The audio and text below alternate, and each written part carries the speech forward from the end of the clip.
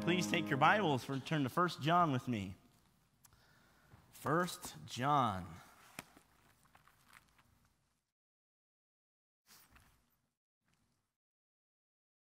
1 John chapter 5. 1 John chapter 5.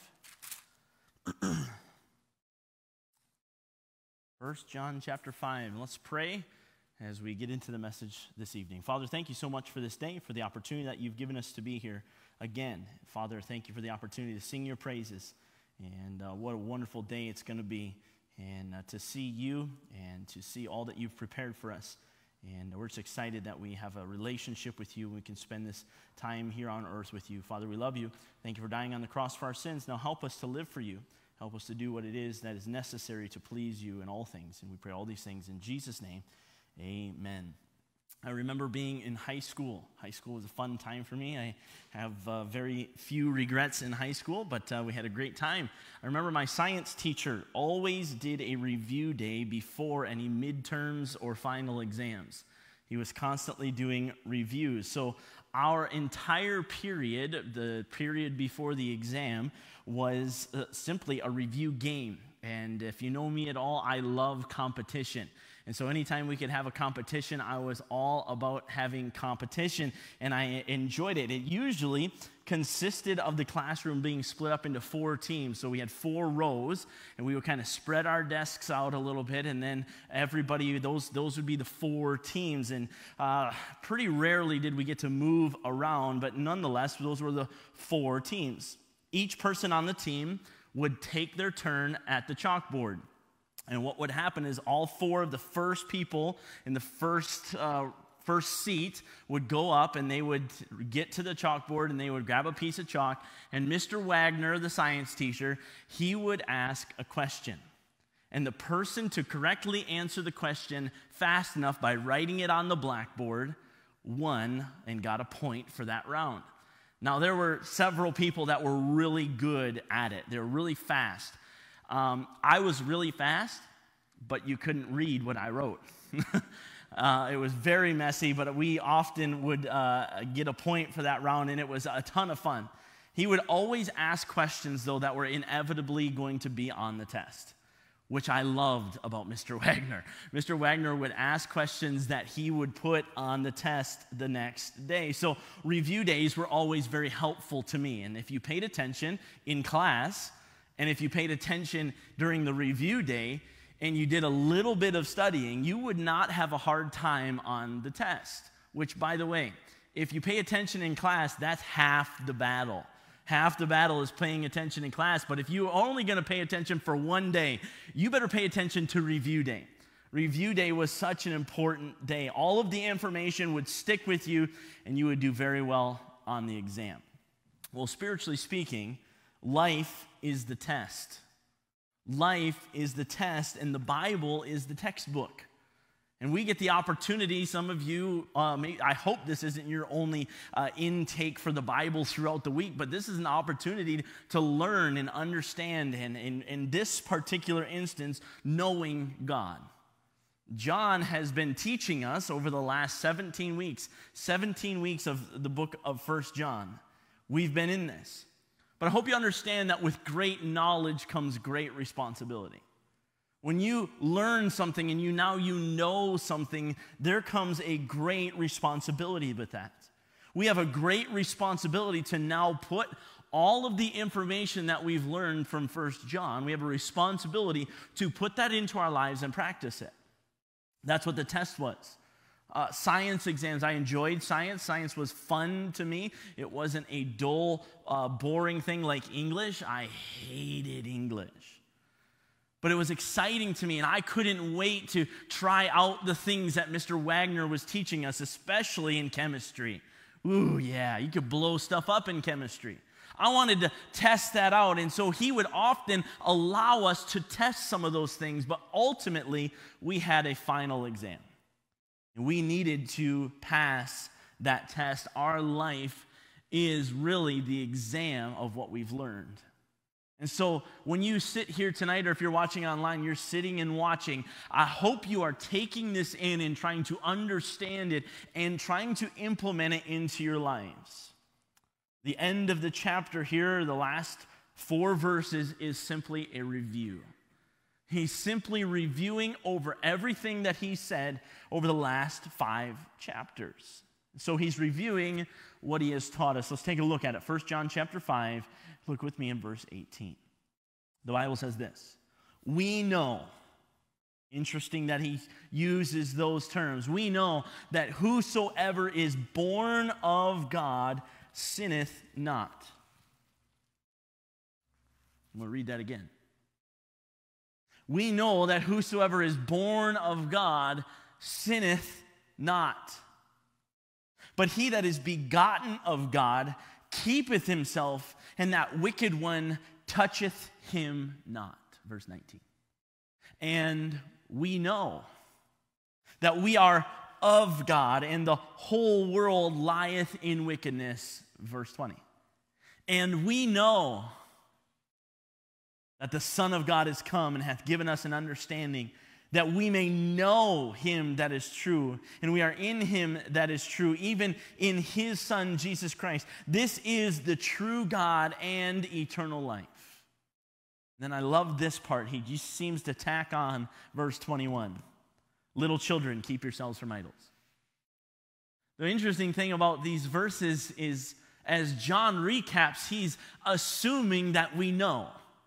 He says, we know, number one, that those that are of God sin not. Verse 19, and we know that we are of God. Verse 20, and we know that the Son of God is come. All of the things that we've talked about up until this point, John is assuming that now we know it. We know. Again, let's break these 3 things down. What do we know? Number one, we know as a child of God does not sin. A child of God does not sin. Let me say that one more time because I think you don't believe me. A child of God does not sin. You say, Pastor Yeomans, how in the world can that be? I am a child of God and I sin every single day. I'm saved. I know it. I'm going to heaven. I know it. Jesus Christ is my personal Savior and I sin. How in the world can a child of God not sin? Pastor Yeomans, don't you know that's called sinless perfection? We don't believe that as a doctrine of the Bible. We cannot experience sinless perfection until we get to heaven. Thank you so much for pointing that out. I appreciate that because that is true. We cannot experience sinless perfection in this life. We cannot experience sinless perfection here. So what is John trying to say? He's saying, and we know that whosoever is born of God sinneth not. Well, the end of 1 John tells us, 1 John chapter 1, the end of that chapter tells us that if we sin, or if we say that we have no sin, we are a liar. If I say I am not a sinner, then I am a liar. 1 John chapter 2 tells us that if we say we know him and keep not his commandments, we are a liar. So how do we reconcile these 2 things? If you say you have no sin, you're a liar. And if you say that you know him and keep not his commandments, you're a liar. Sin and no sin. How do we reconcile these 2 things? If we are saved and we sin, does that mean we lose our salvation and we're not begotten of God anymore? It means that we're no longer a child of God anymore? Is that what it means? No, absolutely not. Once you're saved, you're always saved. Once you accept Jesus Christ into your heart, you're always there. The Bible talks about being placed in the palm of God's hand and God wrapping his hand around you, no man being able to pluck him out of that hand, yourself included. The Bible also talks about the Holy Spirit sealing that. You are sealed with that Holy Spirit of promise. He is the earnest of our inheritance. That doesn't just get removed. You see, once we're saved, we're always saved. So, Pastor Yeomans, what does this mean? When we were saved, the Bible says that we were born again, John chapter 3. We were born again of water and of the Spirit. So we were born again of the Spirit. So here's what happens. Now we literally have 2 natures living inside of us. Two natures warring between us, the old man, the flesh, the new man, the spirit. Romans chapter 7 tells us that these two are constantly warring with one another. Paul saying, "Oh, wretched man that I am, who shall deliver us from this body of death?" He's saying, listen, I'm trying the things that I would do. Those are the things that I don't do. And the things that I know I'm not supposed to do, those are the things that I'm doing. And he's constantly warring against these things. Spiritual choice is not sin. Let me say that again. A spiritual choice is not sin. A fleshly choice is sin. A spiritual choice is not sin. A fleshly choice is sin. Romans chapter 7 and verse 25. Paul says this, "I thank God through Jesus Christ our Lord. So then with the mind I myself serve the law of God, but with the flesh, the law of sin." So he's showing you that there's two beings living inside of him, two men living inside of him. One spiritual, one fleshly. And the Bible says they are constantly warring. They are constantly going at each other. But when he serves the law of God, that's good. When he serves the law of his flesh, that is sin. So I want you to understand the dichotomy that's going on. Understand that there are two things going on in your life. A spiritual decision is not sin. A fleshly decision is sin. Pastor Yeomans, how does this apply to my life? It applies this way. If we are sinning, we are in the flesh. If we are sinning, we are in the flesh. If we are living righteously, it is through the Spirit.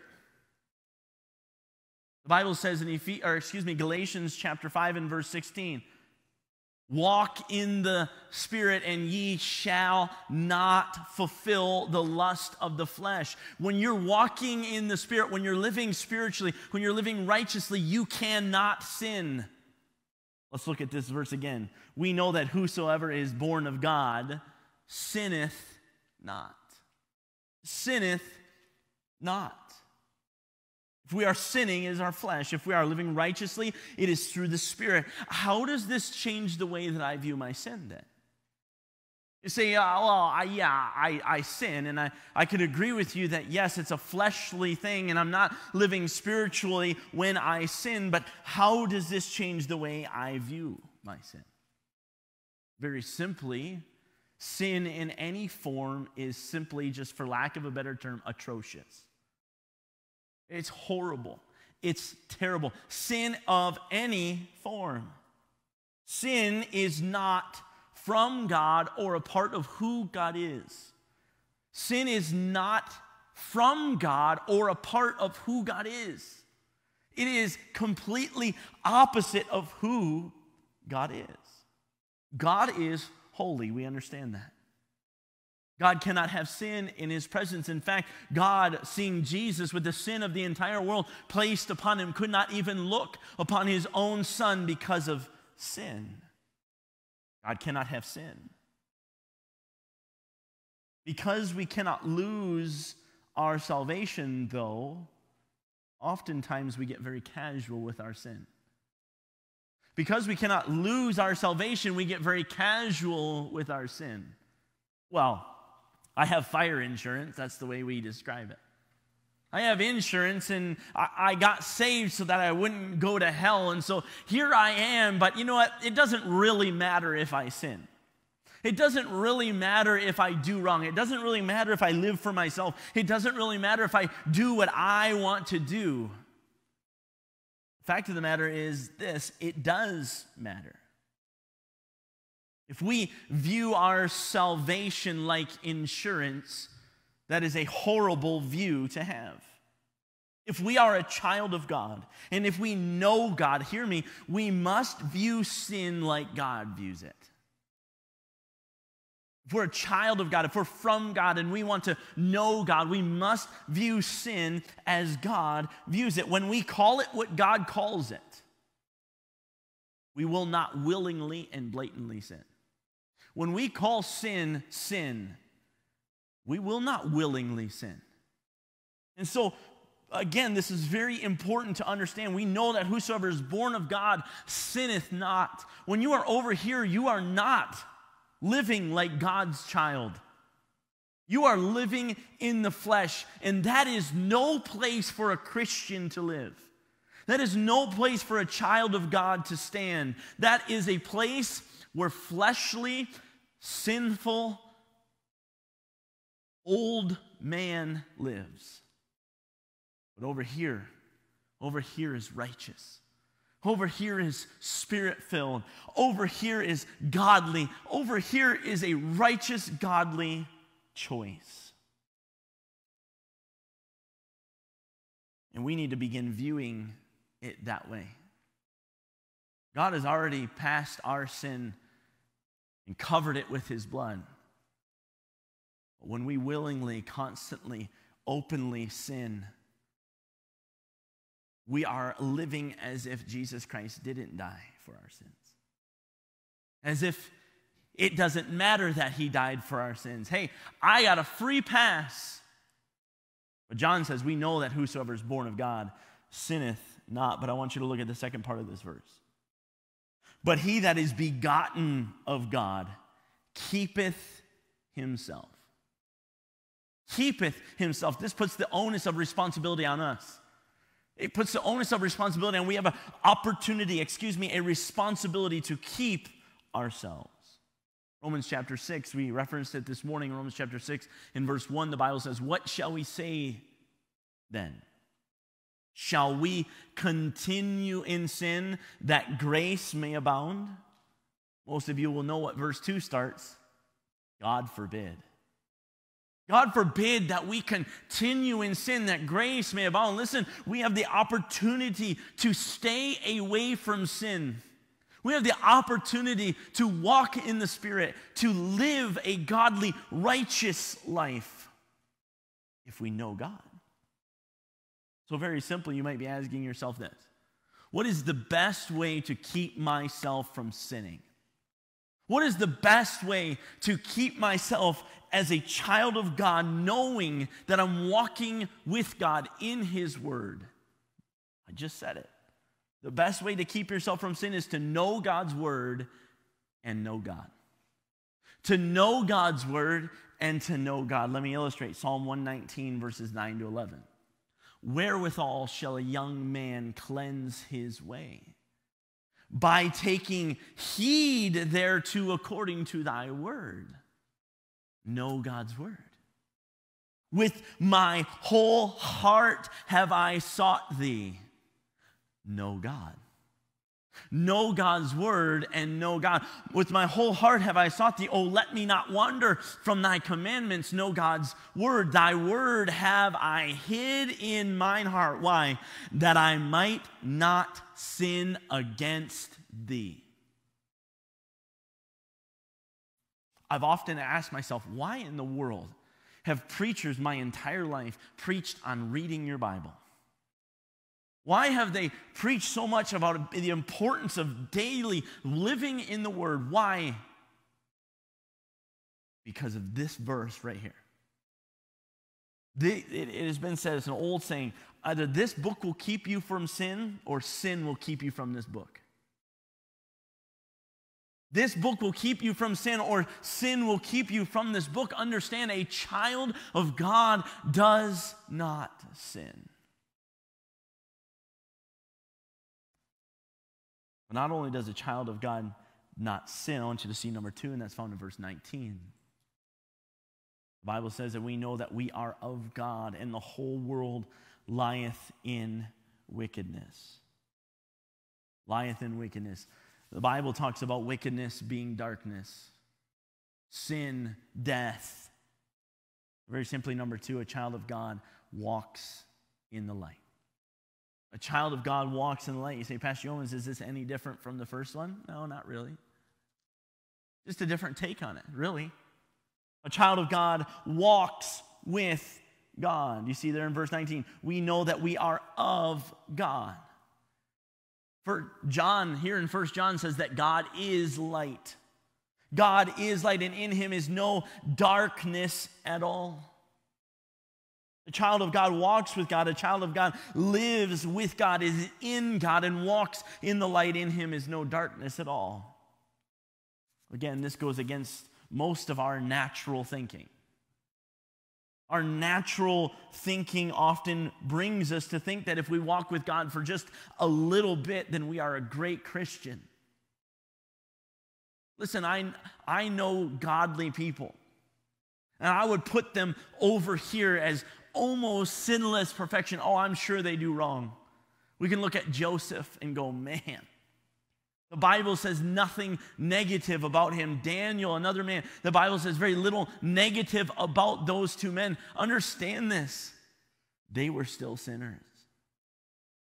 But here's what I want you to realize is oftentimes we'll spend a little bit of time walking in the light, and we'll spend the majority of our time walking in darkness, and we think, wow, look at me, I'm such a great Christian.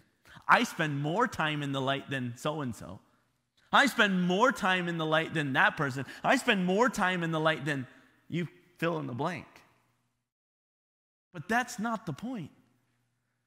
The point is not to spend more time in the light than anybody else. The point is to spend all of your time in the light, to walk in the light, to spend that time with God.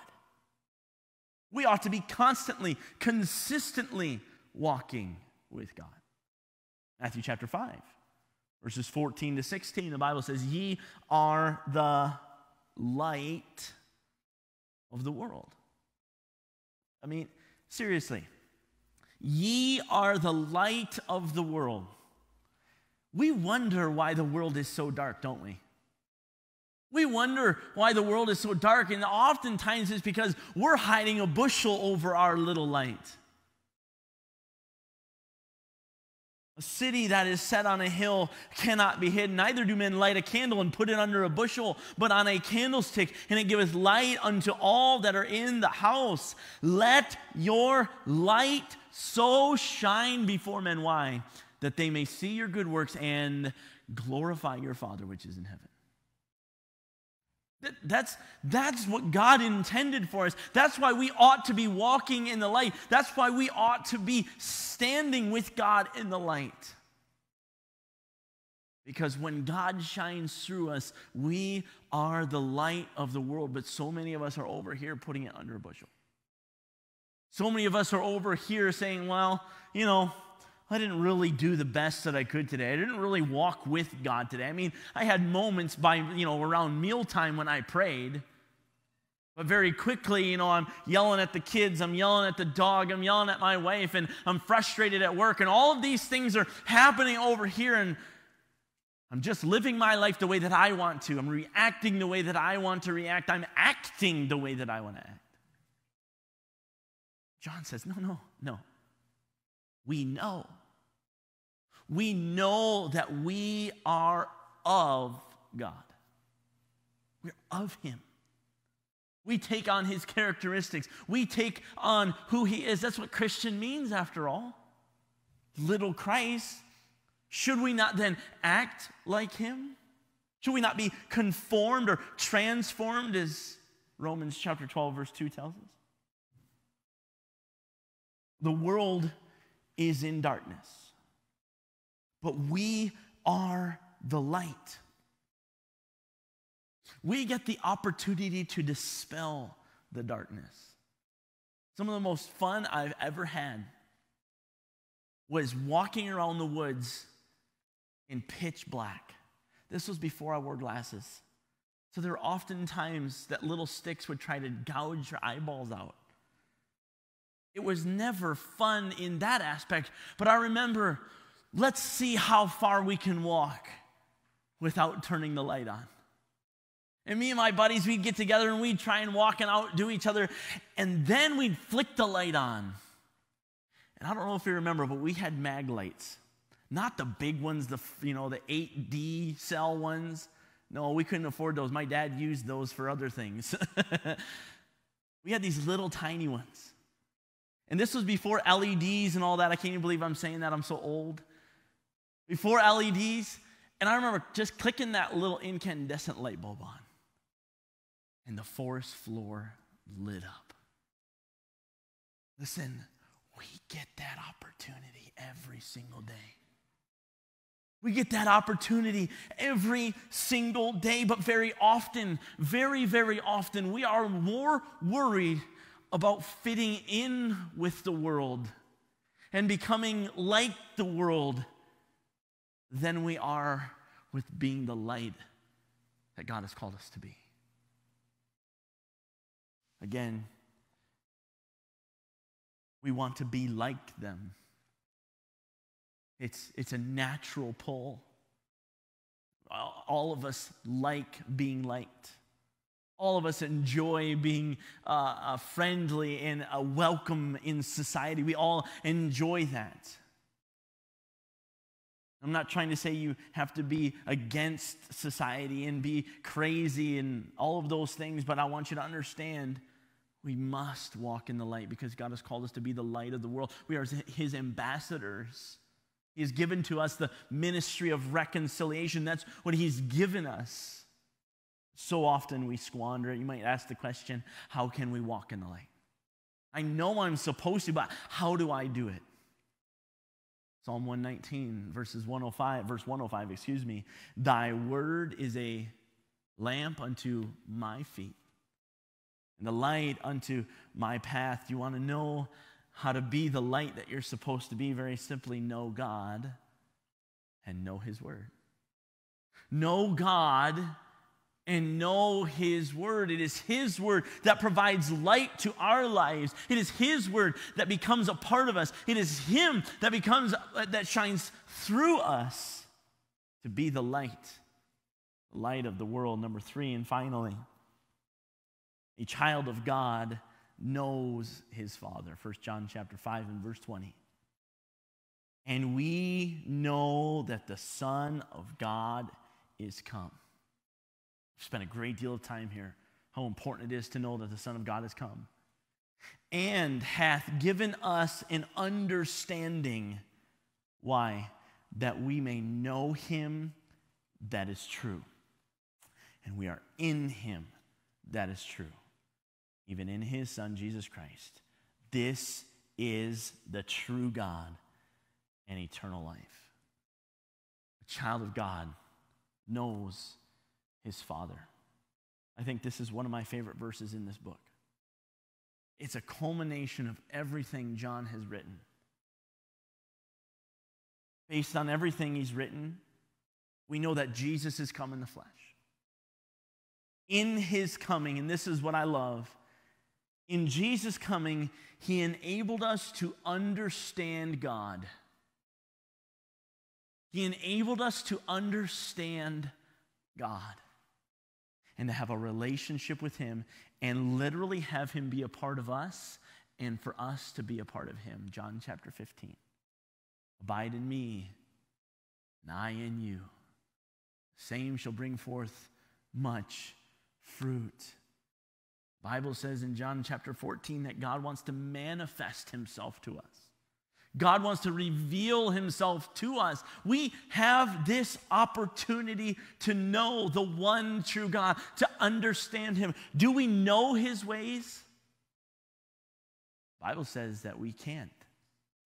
But there's one that helps us. There's one that guides us. The Spirit of God guides us into all truth and teaches us those things that we've been taught and reminds us and all of these different things. Listen to me. Why would you not want to know Him?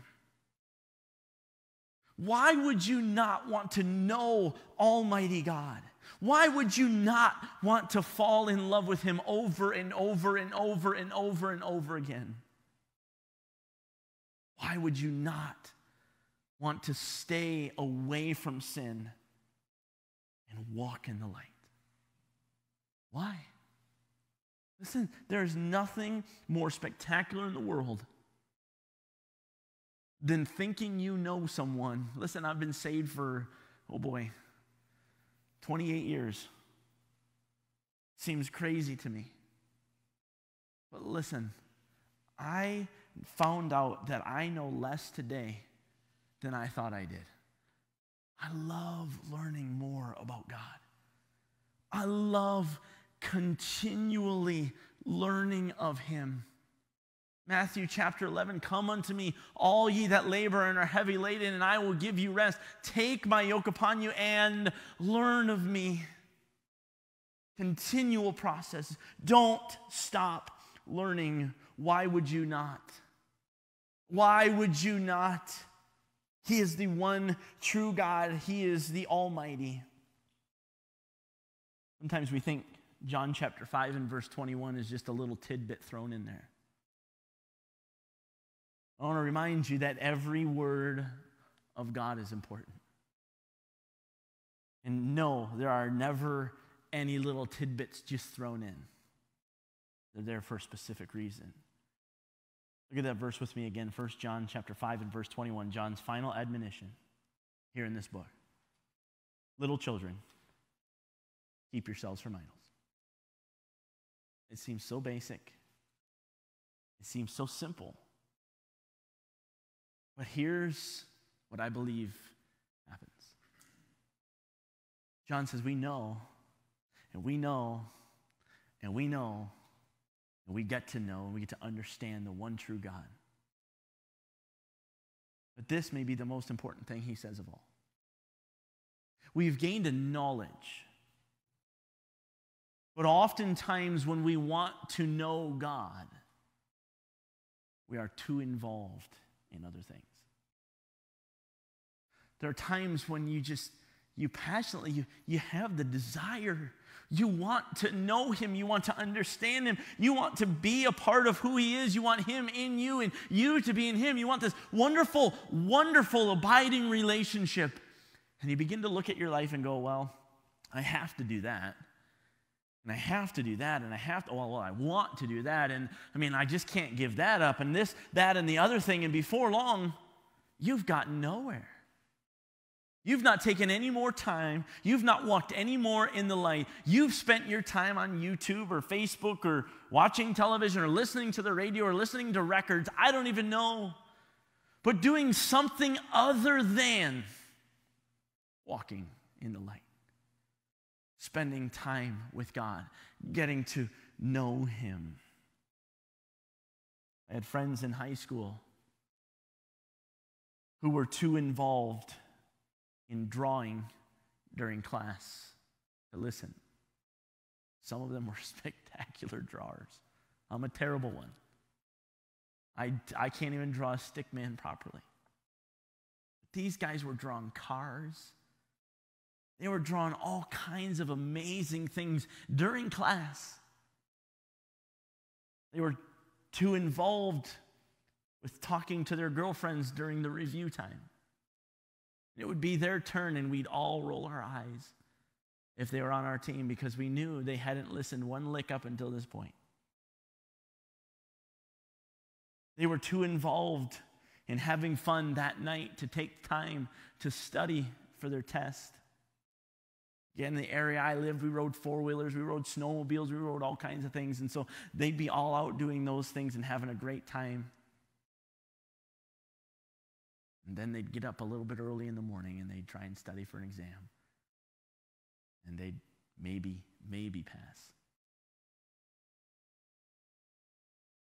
Listen, if you get too involved in something else and you don't spend time in the textbook, you don't understand the teaching, you don't walk with God, you'll never pass the test. Or you might just get by the skin of your teeth, as my science teacher used to say, because we've been too involved in other things. I believe this with all my heart. There's nothing more important than your relationship with God. Nothing more important. Because if your relationship with God is not right, you cannot be the light that you're supposed to be. You cannot walk the way that you're supposed to walk, and you will never fulfill what God intended for your life. Final admonition is don't get involved with idols. Little children, keep yourselves from idols. Why? Because that will take you away from knowing God. Father, thank you so much for this day. Thank you so much for the opportunity that you've given us. Father, it often baffles me to know that Almighty God, creator of heaven and earth, wants to know me and wants to be known by me. Father, I can't be involved in the things that I want to be involved in and do and live the way that I want to live and still know you. I have to give up some things. Father, the relationship with you has been and will continue to be worth it all. There's no greater joy. There's no more everlasting joy, peace, long-suffering, gentleness, goodness, faith, meekness, temperance. There's nothing more extravagant than those things. Benefits of having a relationship with you. I pray that all these that sit here tonight and all that listen online would know you. That they would live, Father, in light. Stay away from darkness. They would understand you and learn of you more every single day. Father, I pray all these things in Jesus' name. Amen.